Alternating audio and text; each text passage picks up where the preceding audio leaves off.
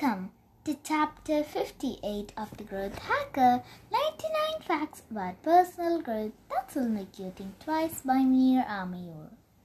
Time heals wounds. My phone rang at 5 a.m. It was unusual.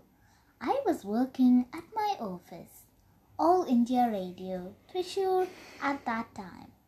It was my elder brother at the other end of the phone. Our brother's newborn baby passed away. This was the news. I was shocked. Just before 2 days, I had received that good news about the same child's birth. I could not leave the office immediately, as I wanted someone else to take over my duty. My colleague reached there at the earliest, and I left. I ran to the town because there were no taxis available at that time. I wanted to reach before the funeral. As I impatiently waited for the bus, every minute seemed like ages. After traveling on the bus for a while, I hopped on to the first train bounded north. Despite all the trouble I took, I could not be home before the funeral. An unusually silent home welcomed me. As I entered home, I saw my brother's wife inconsolably weeping in bed.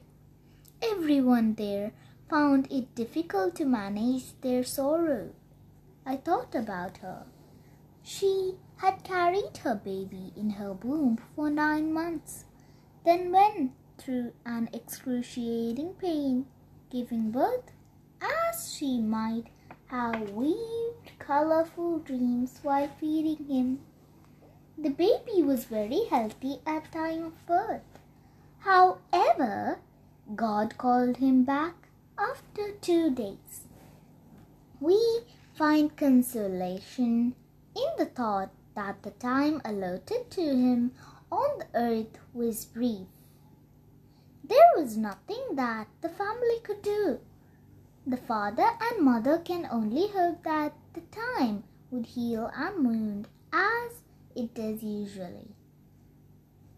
Time heals grief and quarrels, for we change and are no longer the same persons. Neither the offender nor the offended are any more themselves. Blaise Pascal. Life is essentially unpredictable.